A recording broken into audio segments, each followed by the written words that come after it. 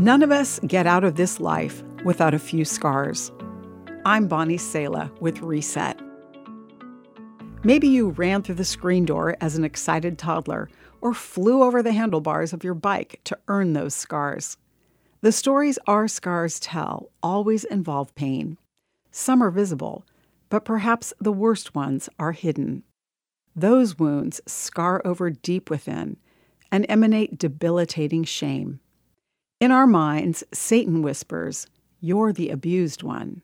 You're the divorced one. You're the addict." The enemy wants to define you by your scars, says Louis Giglio, but Jesus wants to define you by his scars. There's a big difference between our scars and those of Jesus. Jesus bore the pain that caused his scars to free us from shame, Scripture explains. But he was pierced for our transgressions. He was crushed for our iniquities. Upon him was the chastisement that brought us peace, and with his wounds we are healed. Jesus was killed by crucifixion, nailed by his hands and feet to a wooden cross to hang there until he suffocated. After his resurrection, those scars in his hands and feet were his identifying feature.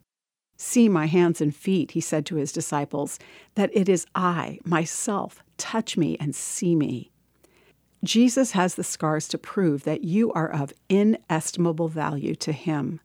When you accept his healing in your life, your scars then point to him and tell a new story of restoration and redemption. I'm Bonnie Sala with Reset.